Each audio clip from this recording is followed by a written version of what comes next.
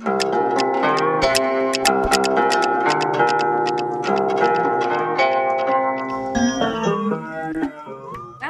to Make That Paper, the show where we talk about all the crazy jobs we do to make the cash we need to pursue our artistic dream. And for a new knife and the stitches that come with it. Don't forget the boots.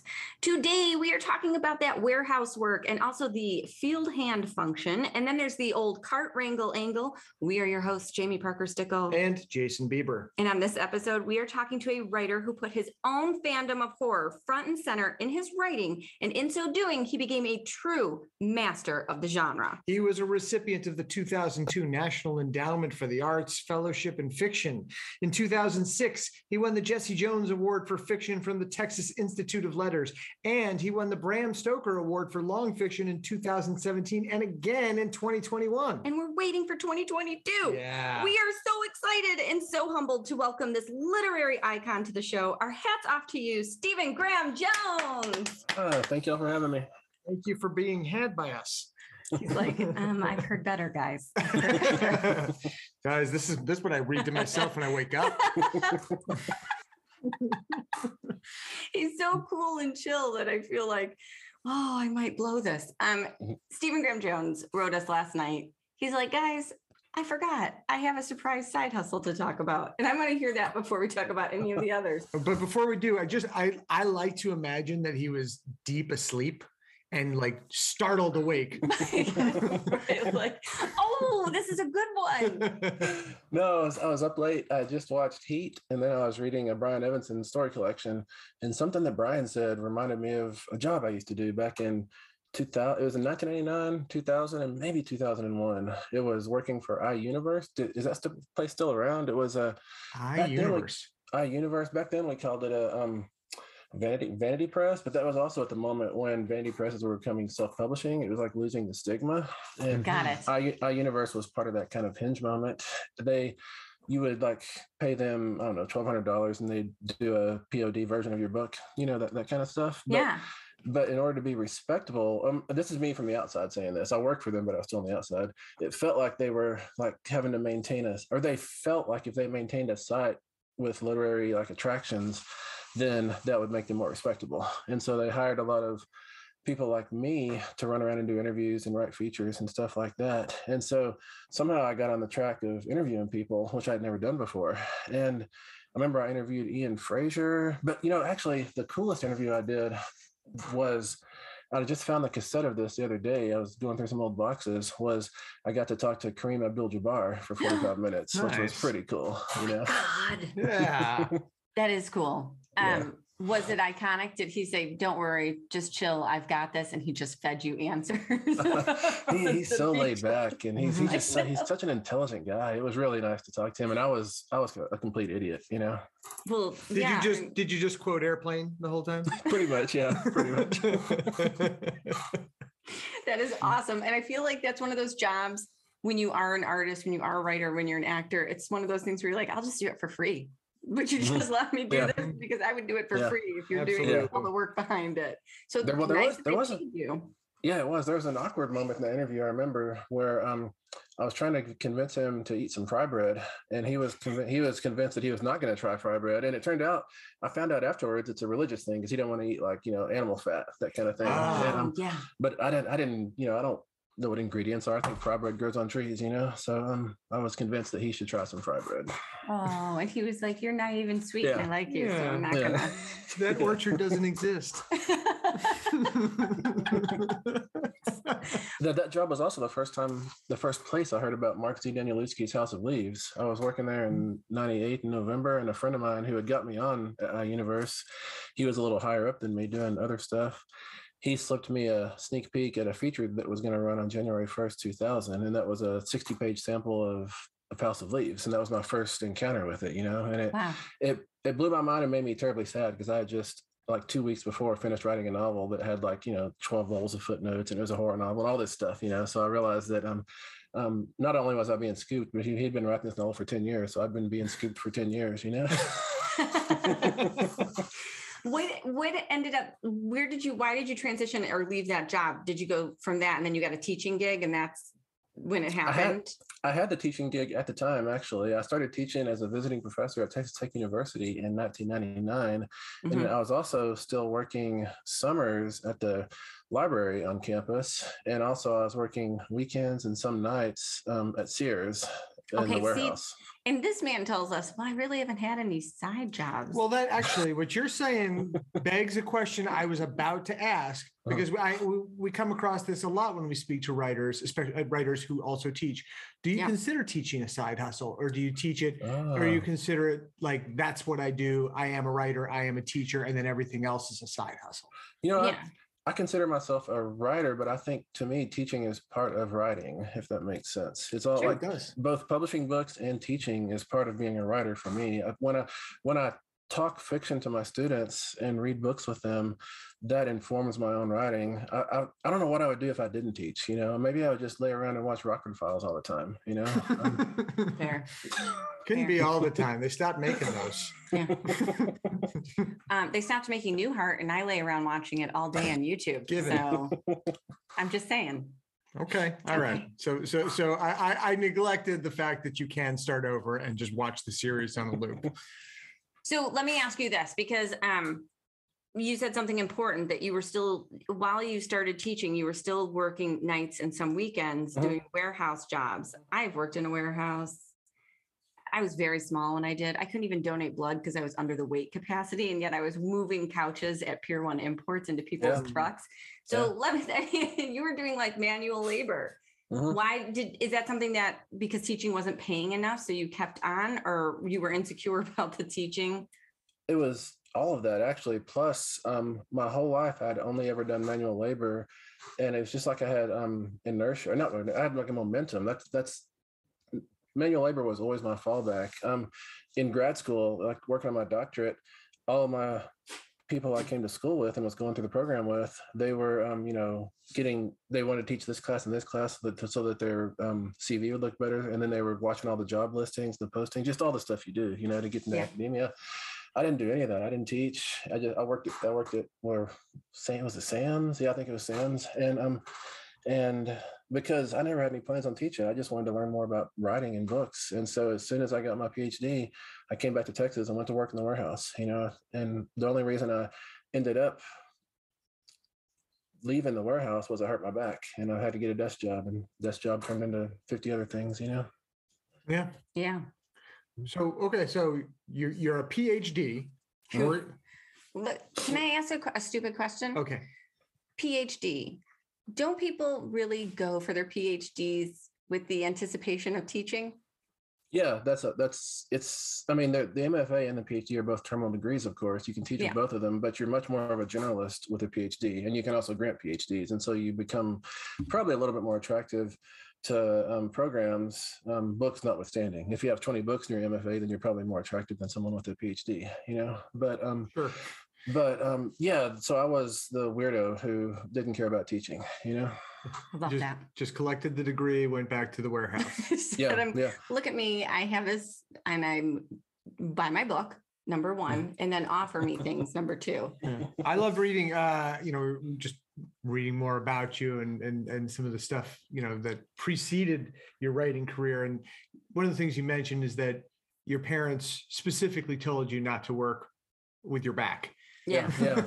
My great granddad, actually, I kind of grew up with him in the house. Yeah, he was, when I was 12, he was probably late 80s, I guess. And but he was still strong. He would still go out in the fields and work with me. But we'd always be out there working. And at some point in the day, he would tell me, everybody called me Stevie back then. He'd say, Stevie, you don't want to do this for the rest of your life. You want to use your brain. Because everybody, like, I was always reading books. And so people thought that books were my ticket out of this world, you know? Yeah. And they would make endless fun of me for sitting around reading books, but all the same, they knew that it was worth something, you know? Yeah, absolutely. I'm glad that you had that encouragement. And maybe I'm watching too much 1883, but the idea of being out in the field working next to your granddad is very romantic. He's not that old.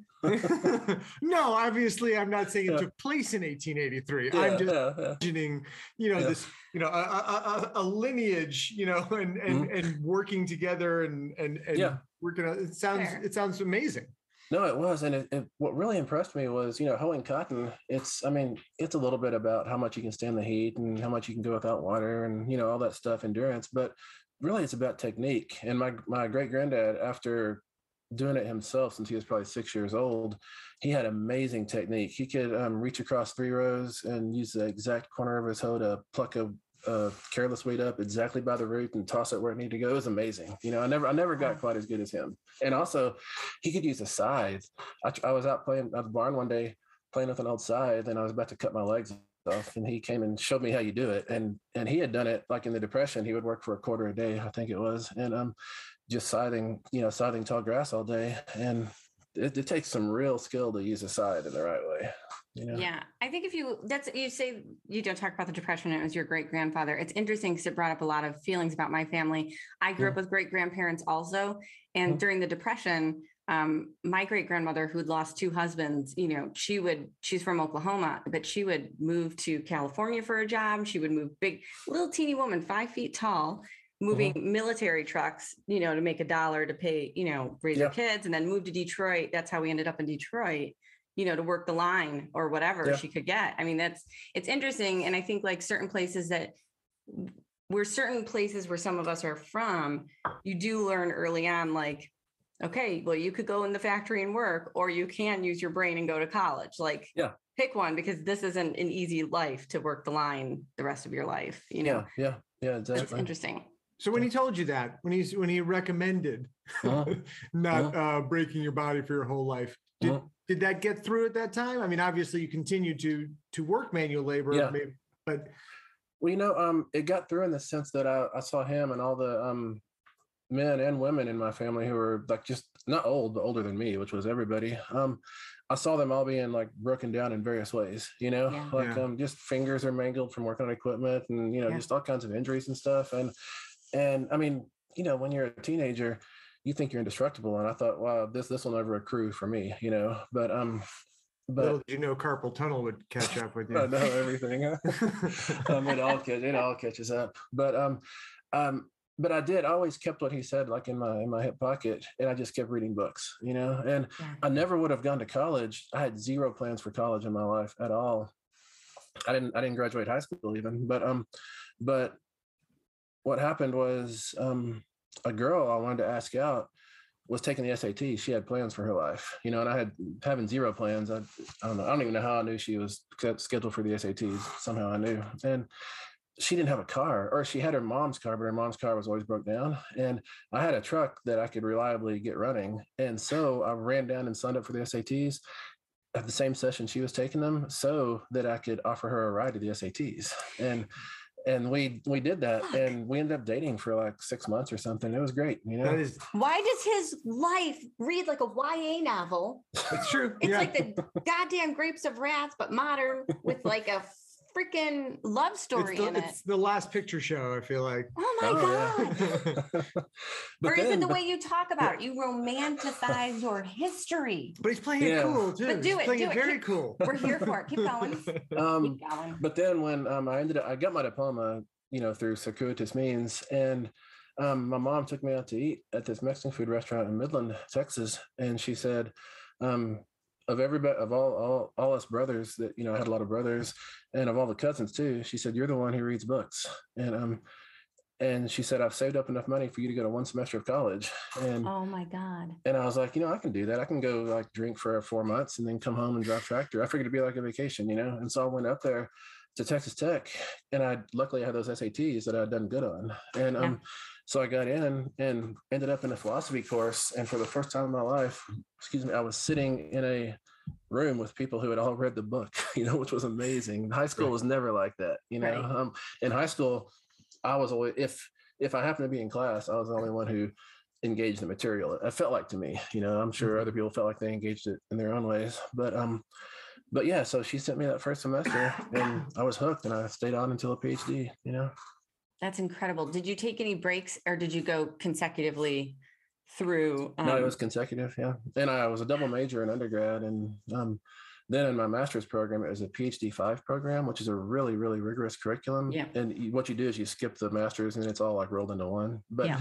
then the professor I'd gone there to work with, he blasted off. And so I took my comps and got out of there with a master's and went to Florida State, where I worked with Janet Burway. And she You was, did? yeah, she was my dissertation director. I have one of her books on my shelf because she's Yeah. my favorite. I might be in it. I'm in one of those, and I'm about to be in another one, I guess. But That's awesome. But then I did, and actually I think I hold the record at FSU because I did my PhD in 2 years there. You know, that was the fastest they've ever had it done. Did you TA while you were there? No. No. Okay. Do we have any commercials today? Let's take a quick break and see. That's enough of them. Now back to us. Well, okay, so your mom had saved up for one semester of college. Yeah. Obviously, you went over. So how, without prying, and tell me to piss off. You're smart. But what were you doing to pay for college? Yeah. I was working, mostly I worked at a place called DeKalb, DEKALB. I don't know if they're still around or not. They were a big corn, like a seed research place. And I hired on there, probably my sophomore year, I guess it was. And I stayed with them for 3 years, and it was seasonal. It wasn't seasonal work, but you had different work in each season according to the crop, where you were. And the roughest season was thinning, and them being a seed research outfit, what they do is they take a grain drill and they go out in the field and they plant like sorghum, in 200 acres or 10 acres, however big a field it is. And they plant it too thick. And so then we, a crew of like 16 guys, have to go out and we like all stand sideways, like facing the same way. And then we lean over to these little bitty budding plants. They're like a half an inch tall. And we put 2 fingers between each plant and we pull out the plants so that the other plants can have space to grow. And we do that. You're giving me anxiety. Yeah, for like 12 hours a day, just up and down the row after row after row. And you get what we call thinner's crack, which is your shirt comes up in the back. And so you have this crescent on your back, which is super tan, Oh my God. And we do it all up through Texas, and we go on road trips and go up to Liberal, Kansas for a couple of weeks. We had fields all over the Great Plains. And then there's other seasons in which you'd be in the warehouse packing seed, and like sewing bags shut. And I remember one guy, he sewed across his fingers, so he had like thread coming out of all his fingers. Oh God!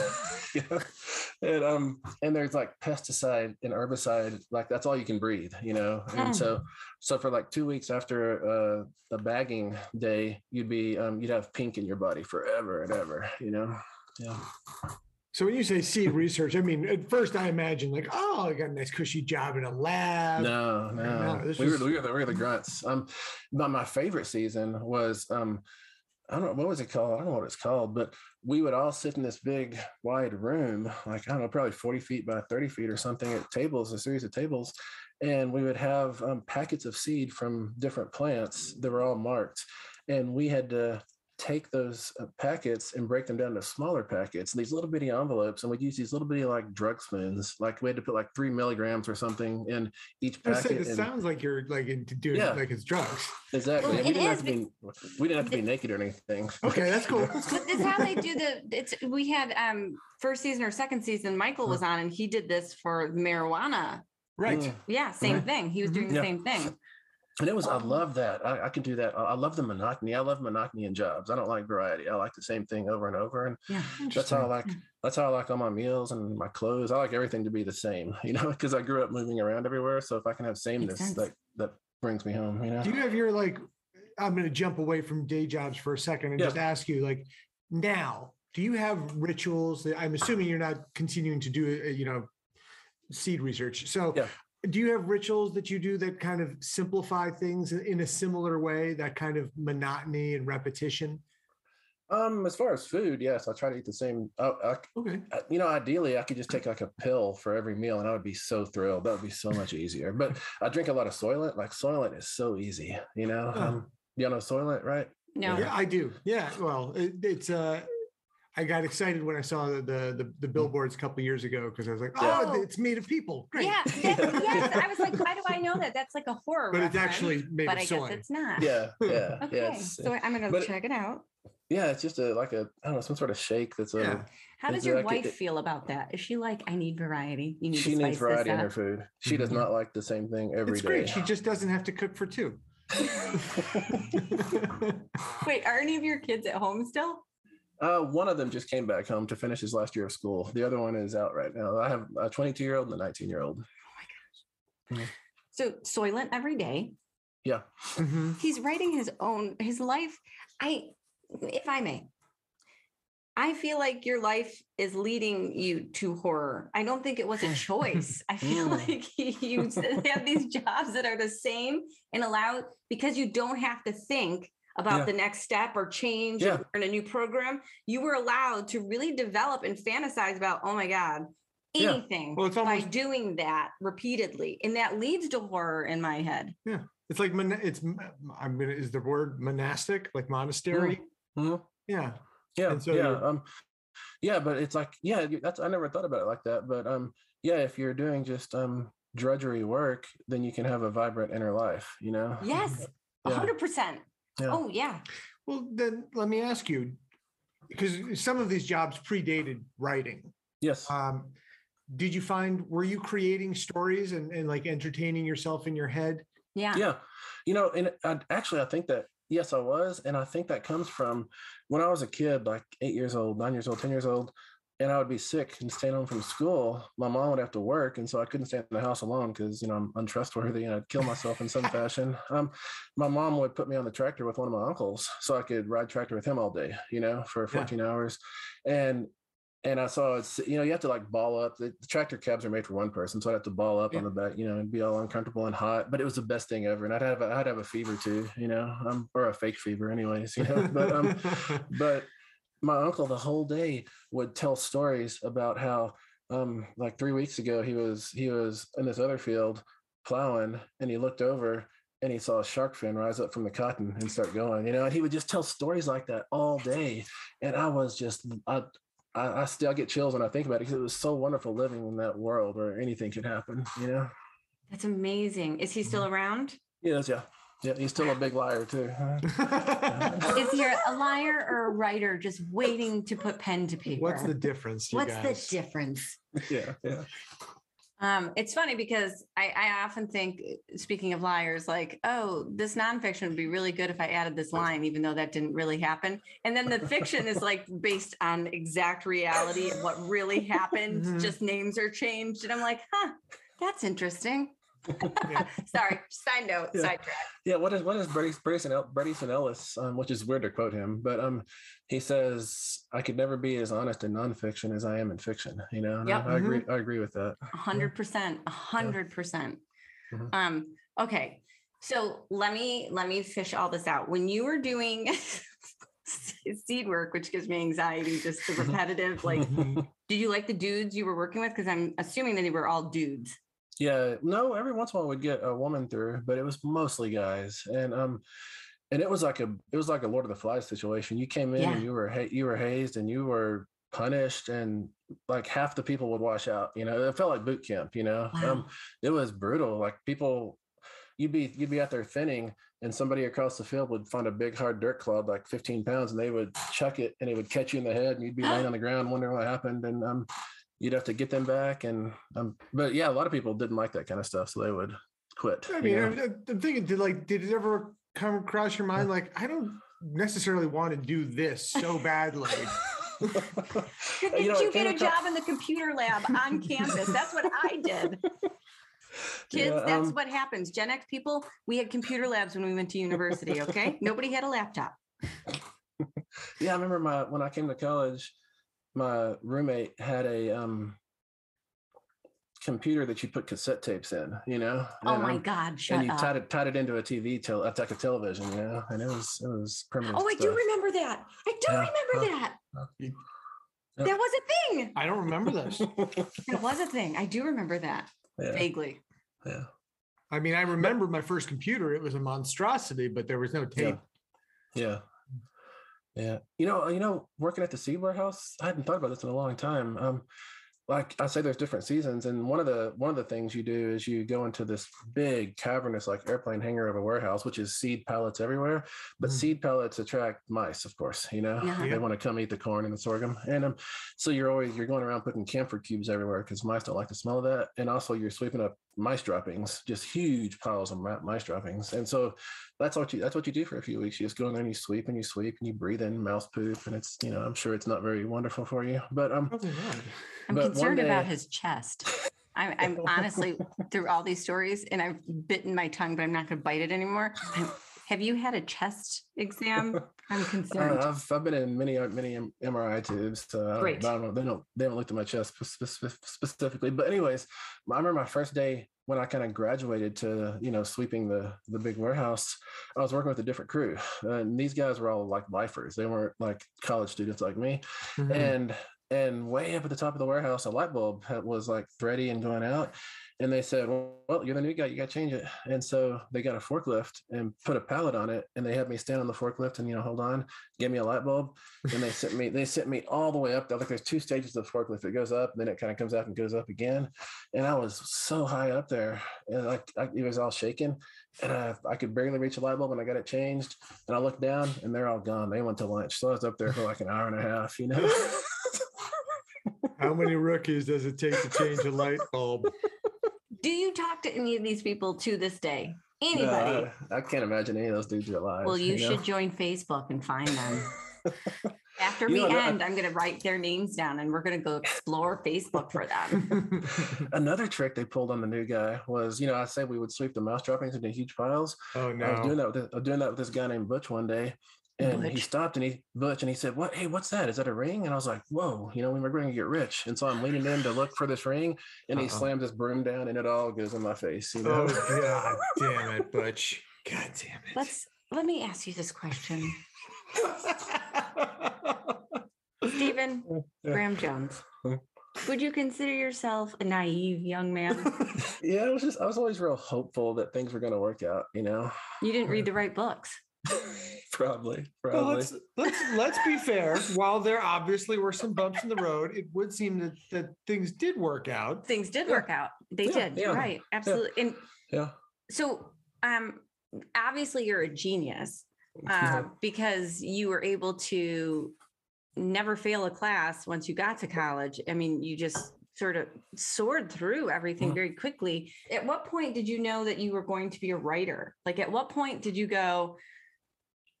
start actually? I mean, you're prolific. He's a prolific writer. I think he has over like 500 things published, maybe 300. A lot.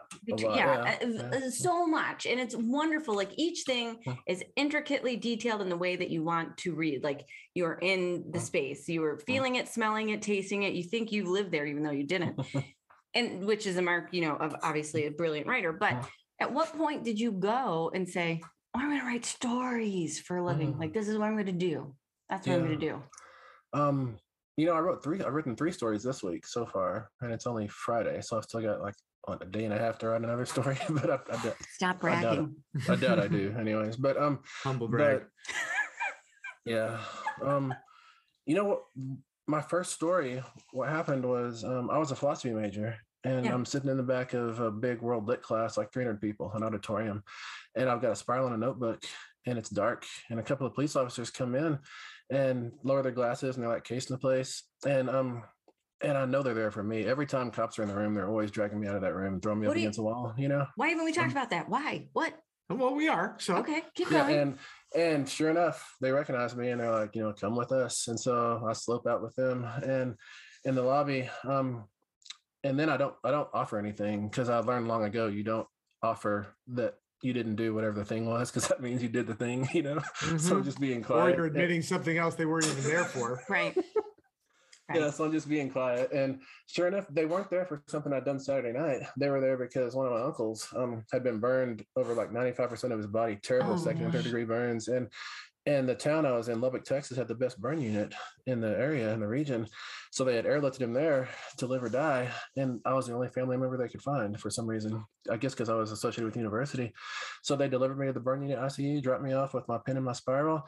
And I sat there for 3 days, 3 nights, waiting for him to live or die. And I got bored, and I wrote a story. And when I came back to my Composition 2 class on Monday, after having missed Wednesday and Friday, I was supposed to turn in a personal essay, and I hadn't written it. And so I just tore those pages out of my spiral and handed them to the instructor and said, this proves I was writing anyways. Maybe this will give me like half credit. And she accepted it, first of all, which was amazing. And second of all, she read it and liked it enough that she passed it on to a writing professor who liked it enough to type it up, because I didn't have a word processor or any typewriter or anything like that. And she didn't only type it up, she submitted it to a departmental contest, which I won. And so I got a check for $50. And I was like, you mean you can make money for telling lies? I had no idea, I was, and so I just kept, after that, I just kept on writing and getting little publications and getting $50, $100 checks because, desperate for money. And I saw initially I was doing it for money, and then when I was going to graduate with my undergrad, I was going to go back and farm. That's all I ever planned to do was farm. But my professors, both in philosophy and English, convinced me I need to go to grad school. My first question was, what's grad school? Because I had no idea. And because my family didn't go to grad school, and they said, it's more of this. And I said, I need to go back and drive tractor. I've got to have a life. And they said, it became easier to satisfy them by submitting a couple of obligatory applications, than to argue with them. So I submitted one to philosophy school, one to writing school. The writing school got back quick and said, yeah, come here, we'll give you some money. And I thought, I can wait 2 more years, to go back and farm, and just kept going. So you took the SAT for a girl. You went to college for a vacation, and you applied to grad school because it was easier than arguing with your professors. Yeah, that's it. Guys, you basically coasted into higher education. You're going to depress a lot of our listeners. Don't be, you guys. There are people that are like magical beings living on the earth, and he's just one of them. So let's skip it. No, that's amazing. And I know I read one piece. I don't know if you sent the link. Jason sent me the link, but you met your wife in undergrad, right? Uh-huh. Did you guys get married in undergrad, or did you? We got married right after undergrad. Right after she graduated 1 semester after I did. And when was this? This was 93 when she graduated. I graduated at the end of 92, maybe. That can't be right. I'm lying. I graduated in 94. She graduated in 95. We got married in 95. That's when we got married. And does she have a job? And she was like, what are we doing? Like, you're going to keep going to school? What's happening here? She was completely supportive. And she went, actually, talking about Pier 1, she was a manager at Pier 1 for a long time. Yeah. I worked for her because I worked in Michigan. Yeah. I worked in Studio City at Pier 1 in case she made her way out here. I just had another realization. Long before you were side hustling to support your education and to support your writing career and your teaching career, there was a brief period, it sounds like, where your aspiration was farming and your side hustle was writing. Yeah. Yeah. That's kind of it. Like, writing was just, I mean, I want to say it was a hobby, but it was almost like it was like a weird thing that I could do that I didn't know what to do with, if that makes sense, but I figured out I could monetize it a little bit, And was there a point where you're like, got to get that next story out? I need the next $50. Like, yeah, well, when I came to grad school, all of us, we had 8 people in our cohort that came in. I think we were all like those little nematodes in SpongeBob. We're just jumping up and down, telling our professors, we want to be famous. We want to be, we want to be Stephen King, Louise Erdrich, whoever. And our professors would always pat us down and say, wait till we tell you you're good enough, then you can submit. And I was like, screw that. Nobody's going to tell me I'm good enough. I'm going to find out for myself, And so I just started submitting immediately, and I started getting published immediately. And so I didn't need anybody to tell me that I could do stuff. I was going to fail on my own or make it on my own, Yeah. Do you tell your students that now, just submit, don't wait for me to tell you to submit, do it. Exactly. Yes. That's awesome. Yep. Do you teach undergrad and grad students? I do. Yep. Yeah. Yep. Okay. So now we're present, you're still teaching full time. Yeah. And writing full time with bestsellers. Yeah. Are you at a point, and this might be too personal, so you don't have to answer, but are you at a point where if you didn't want to, you didn't have to teach anymore? You could just be writing? I think I could just write. but I really like having all the university resources. I like having this huge library I can go to, and I like having an office on campus, and I like having a copier and like staff that will help me navigate life. And I like having, I like having colleagues. I mean, and to tell you the truth, I love engaging with students, because if I don't engage with students, and I'm just going to listen to my Bob Seger 8 tracks and watch Magnum PI, and I'm never going to join the world, but they make me join the world. Like the other day, they explained to me who Adele was, and I was like, what? And they're like, yeah, now you're only 20 years behind everybody else, Although she doesn't have any 8 tracks. So would it be great if she did put one out? That'd be sweet. And what about farming? Like, do you guys live on a ranch now? Are you farming? No, I live in just a neighborhood with other houses and stuff. Have you lost that passion, or is it still something that you think you would? My passion was never for growing plants. Growing plants was the thing that allowed me to pull my truck over in the ditch and talk to somebody for 3 hours in the afternoon. That's the part of farming I like, is when you see somebody come in and y'all stop and swap stories for 3 hours. All the driving tractor and stuff, all it is just a long list of equipment breaking and things going wrong. And that's not the part I liked about farming. No, I just like the hanging out in the ditch. Yeah, my corporate job was the same way. It was really just the socialization. It's like people have to go to the bathroom. They stop at your desk for 3 hours, and then the day is over. And you're like, this is easy money. Let's keep this up. Yeah. I get it. And all these farmers I would talk to in the ditch, like they were like a window into another world, because they were all 20 years older than me. And they would tell me what it was like in the 70s, and just have these wonderful, I'm sure exaggerated stories about their own high school years, but I completely believed in them because I wanted to believe in them, Do you find, in academia, with your colleagues, with your students, do you have those ditch moments where it just, it should be 5 minutes, but it ends up being 3 hours? And yeah, I do. Both with English colleagues and other professors from other programs. Yeah, we'll just see each other walking across somewhere, and we'll stop and shoot the bull. But the bull we shoot does tend to be about like former academic jobs we've had, or academic run-ins or conferences gone wrong, that kind of stuff. How many schools have you taught at now? You're in Colorado now. I'm in Colorado now. I was at Texas Tech before that. I do it 1 quarter every year at UCR. I've also done like pinch hitting teaching at Institute of American Indian Arts, and I've done little like one-off workshops for a lot of places as well. Yeah. What was the point, or what was the first, sorry, what came first, where you were supporting yourself as a teacher or supporting yourself as a writer? Teacher, like where teacher first. Yeah. Okay. And when you were making that happen, was that the point where you still were doing seed research? Were you doing warehouse work at that point? I was, as I say, I came to like desk jobs or inside jobs because I hurt my back. That's right. But then I went back to the warehouse, but I still couldn't like lift dishwashers and stuff anymore. So I had to work in the electronics cage, which is like hanging little stuff on pegs, and like, you the people from the dock deliver the boxes back, and you organize it all and keep the floor stocked after hours, that kind of stuff. Is it Sears?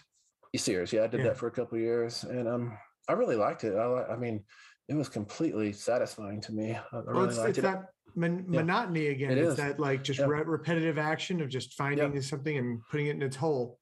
Exactly, and also that was the same way that I know book cataloging at the library. I was a book cataloger, and that's just, I mean, maybe some people would not be able to handle it, but I loved it because every morning there's a new rack of books right here, and I've got to find OCLC records for them and make it go into an LC record and make it fit our subject headings in that library and push it on to the next stage. And that was wonderful. And also, my boss at the library was a poet. She has a PhD as well, and I figured out after doing this about 2 weeks that I could do my rack of books in 2 hours. I didn't need 8 hours to do it, And she said, yeah, welcome to the world.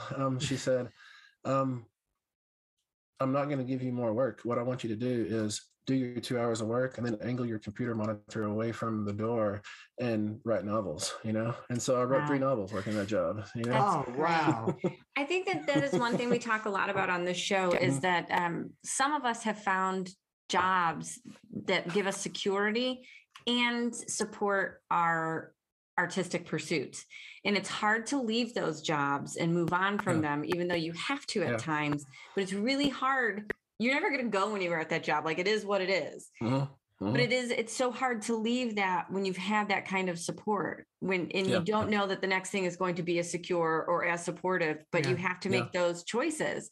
And that is, I think sometimes, that's the crossroads or the fork in the road with a lot of people who do art, is it's like, stay where you are and just or leave the nest and fly. Or leave the nest and fly. Yeah, no, you're totally right. Because I love book cataloging, but I'm only making so much, and I don't have an MLS, so I can only go so high. But I'm working in the library. I mean, it was nice because it's the worst part about book cataloging, actually, the part that hurts my soul still, was I was the gift book cataloger, which is to say people donate like a big collection and I have to sort through it and figure it all out and figure out what to keep, what to throw away. And back then in 1998, 1999, the hard and fast rule at this like Research One university library was no comic books, and people were donating stacks of old comic books.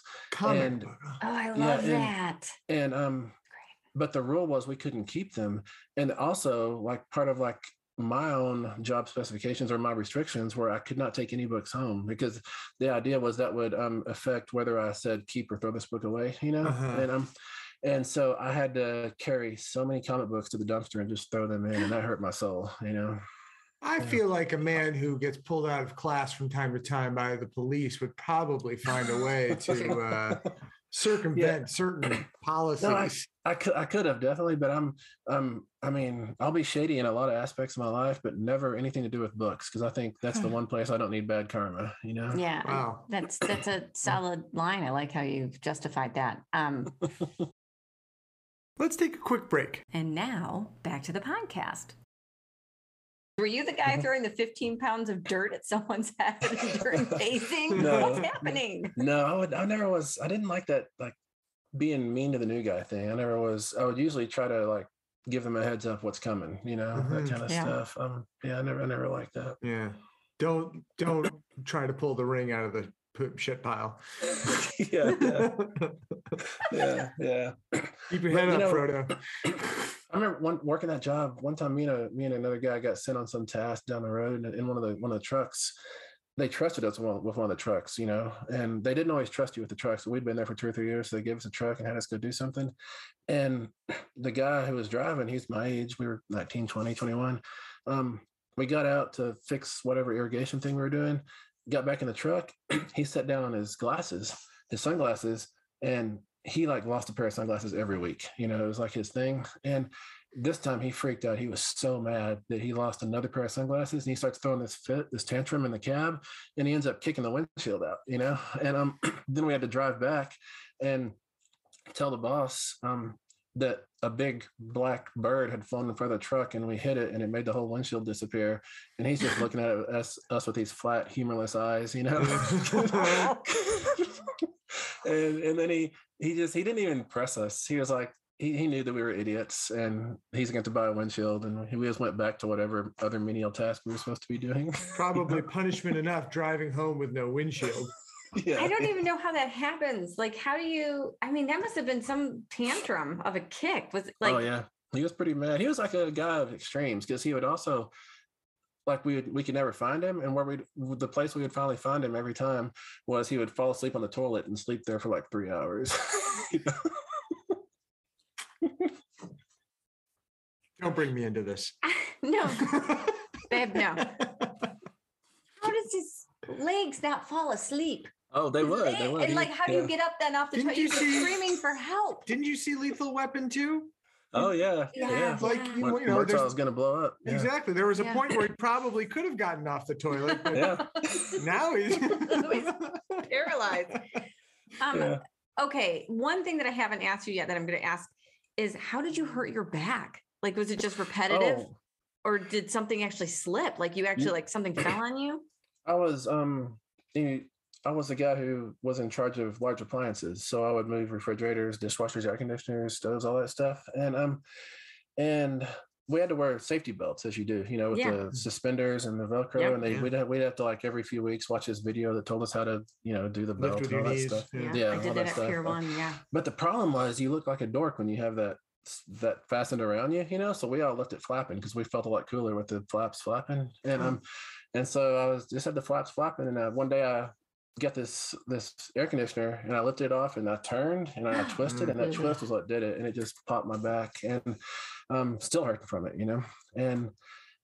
and it floored me. And then I was down for about 2 weeks, and at the end of those 2 weeks, my wife and I decided I was going to have to get a desk job because I couldn't do this lifting anymore. And so we started looking. The Thrifty Nickel was where you went for jobs back then.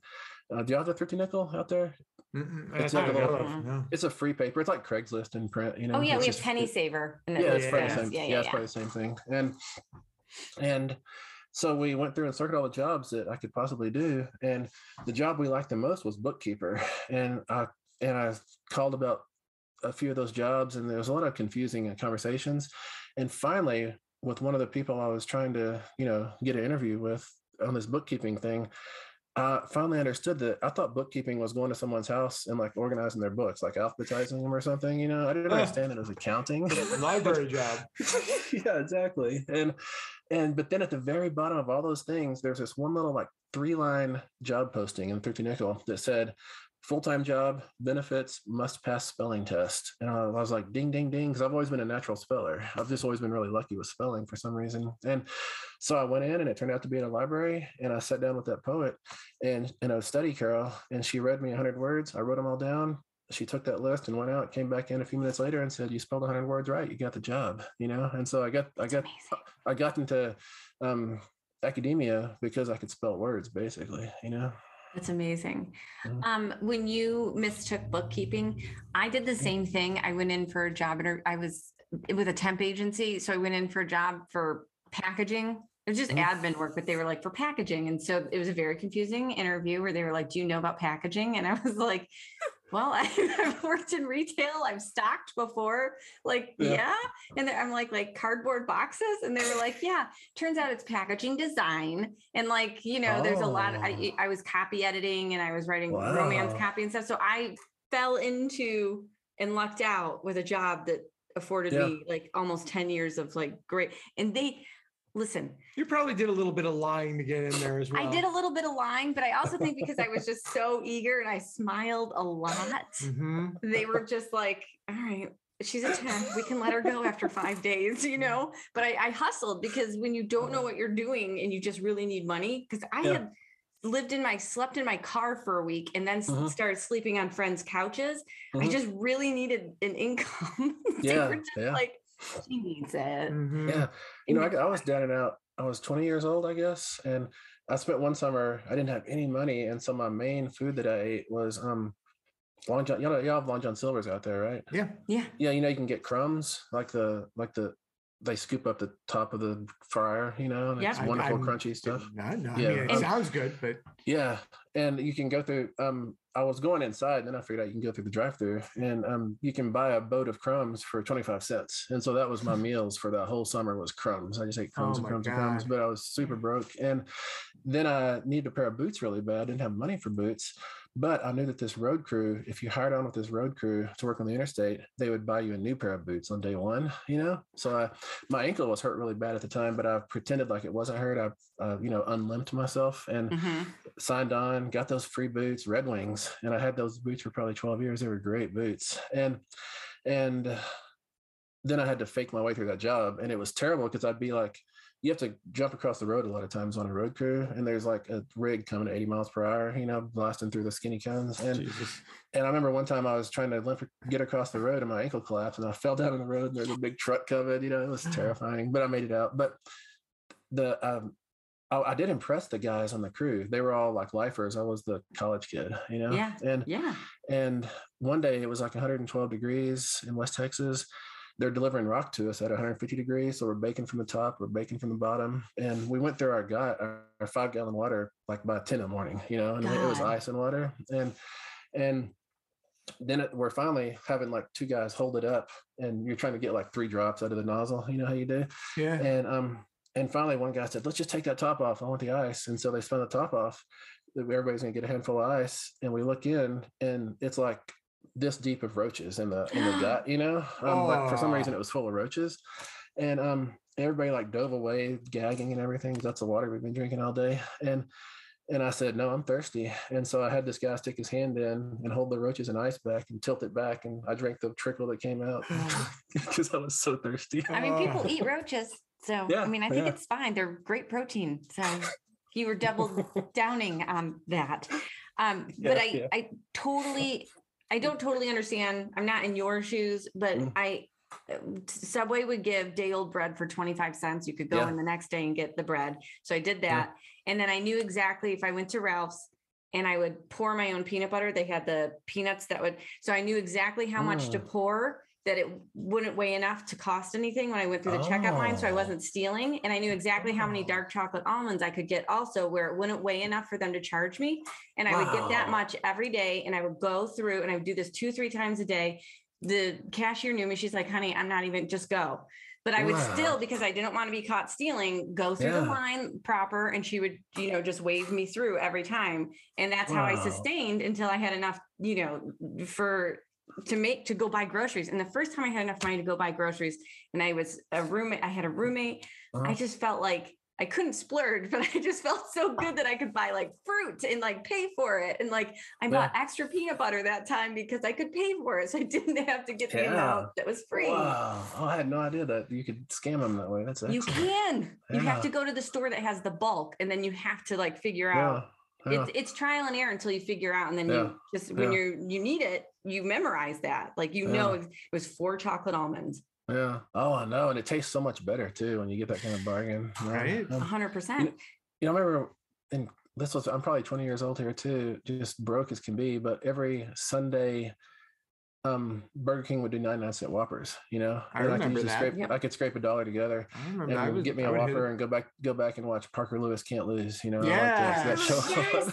Nobody knows Or Parker Lewis Nemec. Can't Lose. Why don't people that aren't Gen X not know that show? But anyway, I went and got me a $1 Whopper, and it was like fresh out of the flame broiler or whatever. It was super hot, and I get my burgers plain and dry, so it's meat and bread.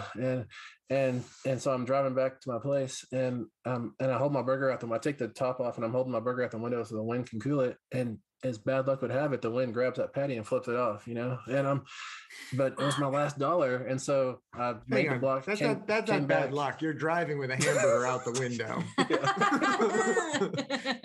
It felt like bad luck. It felt like I was cursed. But I made the block, and my girlfriend, who's now my wife, was with me, and I gave her the wheel, and I leaned out and I scooped that burger patty out of the intersection and put it back and ate it up. She loves you, man. She loves you very, very much. She was like, split it with me. I'm fucking hungry. I thought she was able to see past some shit with the Soylent, but no. Listen, when you're young and you're hungry and you have like, I don't fantasize or romanticize the starving artist thing. Like, that's not cool, guys. Get a job, like feed yourself. But there were times when it wasn't that easy. Like, it's much easier now to find side hustles. You know what was easy back then? Like, I remember one Thanksgiving I was on my own in Lubbock, Texas, 22 years old, and I didn't have any money, but I wanted to eat like one good meal for Thanksgiving. And so I went to 3 different plasma places and did plasma. Yes, you did. Because they didn't have computers to tell the other place that you just did this. Right. And so I got like $45 or something. I was flush, and I had me but a he big couldn't meal. eat it because he was passed out. In the parking lot. Right. That's right, folks. He didn't even eat. He bought that hamburger and the crows ate it right out of his limp hand. Here's the other thing I know about donating plasma, which I never did because I didn't weigh enough, which is my point. Like, you didn't weigh enough to give 3 things. I see you. You didn't weigh enough at 20 or however old to give 3 things of plasma that day. Even for a rotund person, you're supposed to, it's every like 16 days. Mm-hmm. Yeah, it left me pretty, I was pretty drained. Yeah. Well, this was awesome. Yeah. This was like so good. Really amazing. My face hurts. And I just want to make an observation, something I've been like sitting on since early in this conversation. There's so many of these things you said, because I'm almost done reading My Heart is a Chainsaw, which is phenomenal, by the way. Yeah. But there are all these little things, these little nuggets you've dropped, and I don't know whether you're aware of them or if it was intentional, but like when your uncle was was in the burn unit and you went and you took your spiral notebook and you wrote your stories and you turned them in as extra credit. I'm like, oh, that's Jade. That's Jade like turning in her extra credit. Yeah, 100%. And just the other things like I don't know how intentional it is. Maybe it's completely intentional, but well, even the day laborers from this story, this conversation, even the day laborers are something that you're in your books. You're in your book. And you transform your stories into, your own personal stories of your day, of your work history into the lives of these characters. And I think it's, it's why it's so real. It's why it's so textured. You know what? I shouldn't say that. I'm not in the position to say why it's so real, but for me, yeah. For me, well, to me, it just feels like laziness or lack of imagination. Yeah, I feel that way when I'm writing sometimes too. I'm like, why is my life so interesting to other people? Fuck. But yeah. Anyways, we do what we do. Yeah. Well, your experience is rich and it finds its way into the work and really magnificently. And so thank you for gifting us with that. Yeah. Thank you. No, I don't know if it's gifting because I did buy the book, but well, thank you. I didn't even talk about all my jobs. I've had a lot more stupid jobs. But, you want to run them off? We got time. Yeah. I guess when I was 12, I started out chopping cotton, graduated to move an irrigation line with the tractor work, and then got hurt for a while in high school, so I couldn't work in the fields. And so I went to be a roof estimator for a fly-by-night roofing place. Oh my God. And I had to get up on ladders. Schooler? Yeah, high schooler. Yeah, it was a total scam, Total scam. And then I was a curb painter for a while, which didn't work very well. Yeah, I know. We were scam. We were not good curb painters. We messed up a lot of addresses. And this one guy I found, I was walking, cutting through a storage unit, and this one guy said, "Hey, you come over here." And he had a flatbed trailer with him. And it turns out he ran the place, and he also was a maintenance guy for it, a big storage complex. And he said, "Hey, you like to make some money?" And I said, "Sure." And so I hired on with him for 30 days to paint his storage unit. You know how they are. They're just big places. But we couldn't use a sprayer because that would go through the cracks between the cinder block and the garage and get on people's belongings. So I had to use a roller in 115-degree heat for 30 days. And that was some brutal work. And what else have I done? Yeah, the seed stuff. Pulling carts at Sam's. I was a night janitor for the biggest daycare in Texas for a while. Wow. I worked in a transmission for kids. Yeah, for little kids. I was a night janitor. I edited legal briefs for a while when I was in grad school, I guess. Oh, did you write the story of the night janitor yet? Because I'm here for it. Well, I mean, Jade's a janitor. She's not a night janitor. That's true. Oh, crap. That's right. Oh, crap. Mm-hmm. Your whole life is in Jade's book. Yeah, no, it's terrible, huh? And then there's an iUniverse thing.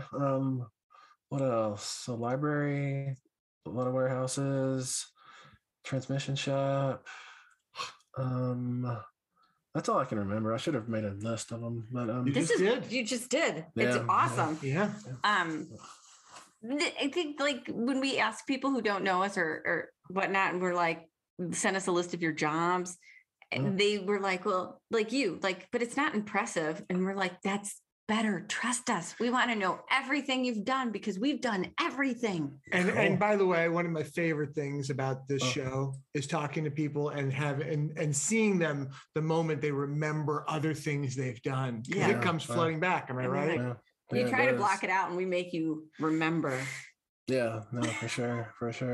I considered being a massage dummy because somebody gifted me a massage 10, 12 years ago.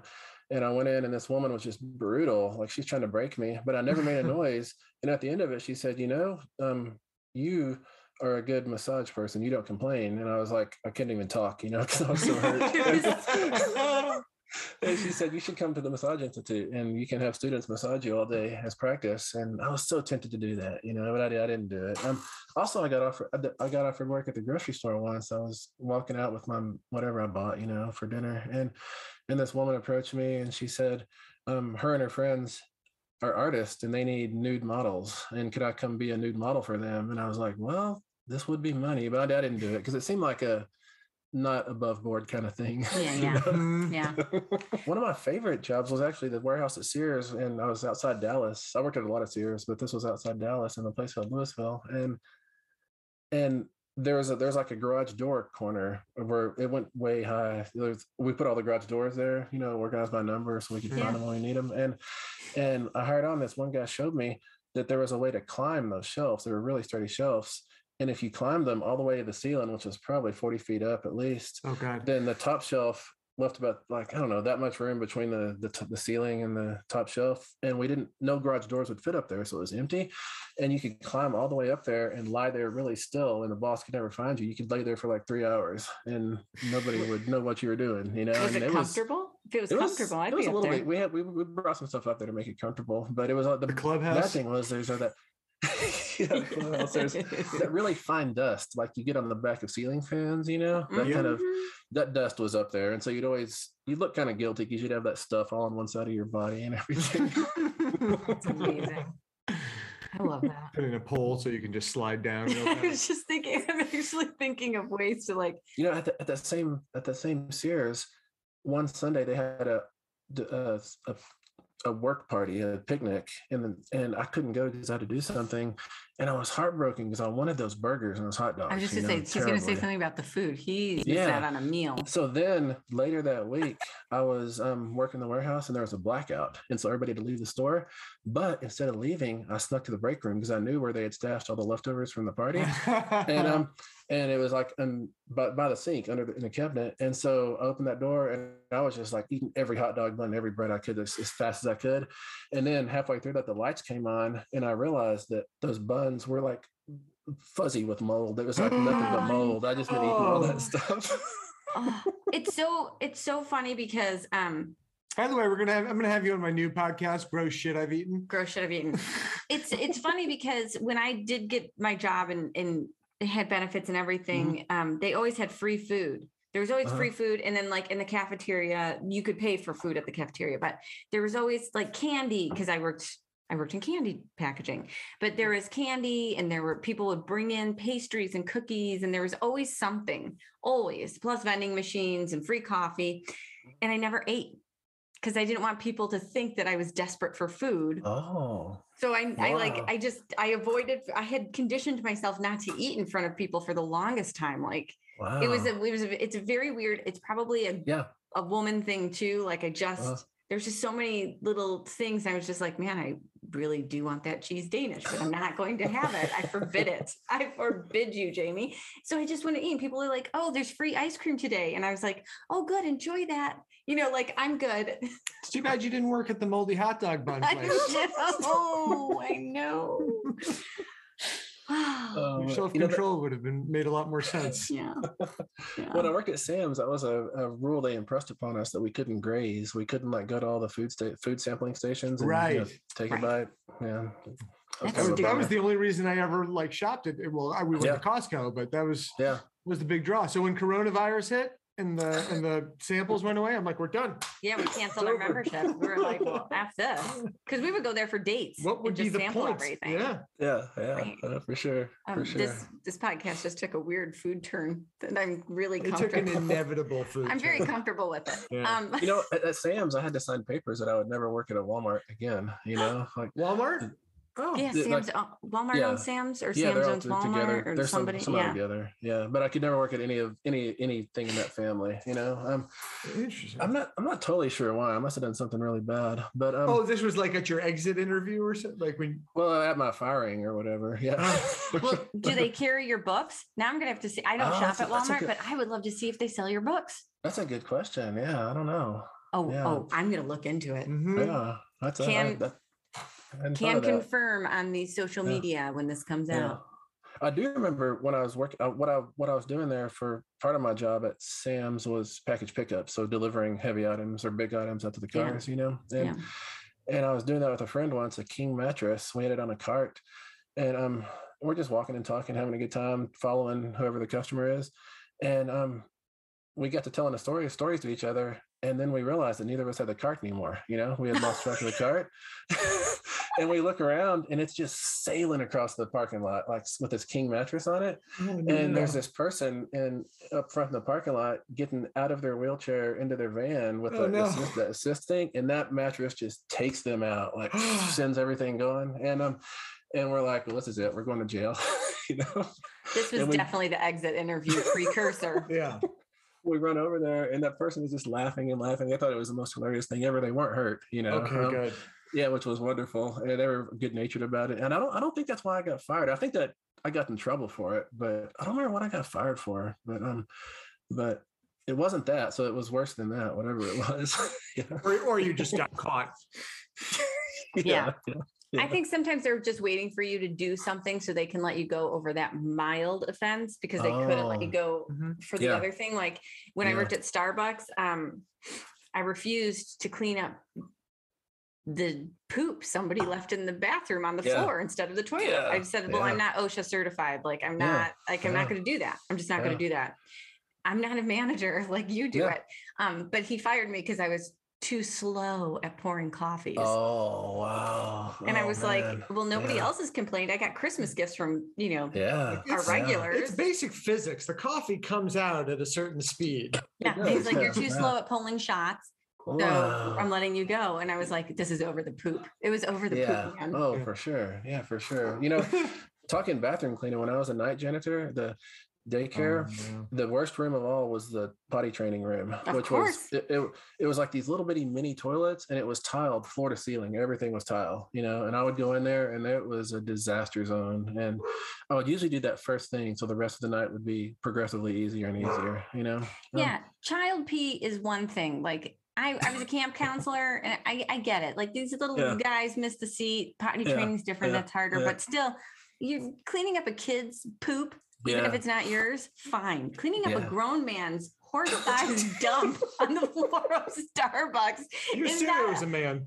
I do. Is that how I'm going to start my work day? I got 3 jobs to get to that day. It's 4:30 in the morning. I'm not doing it. Also, just another level of fairness. You were in janitorial services. You were in food service. Yeah, that's right. I had to serve people right after that.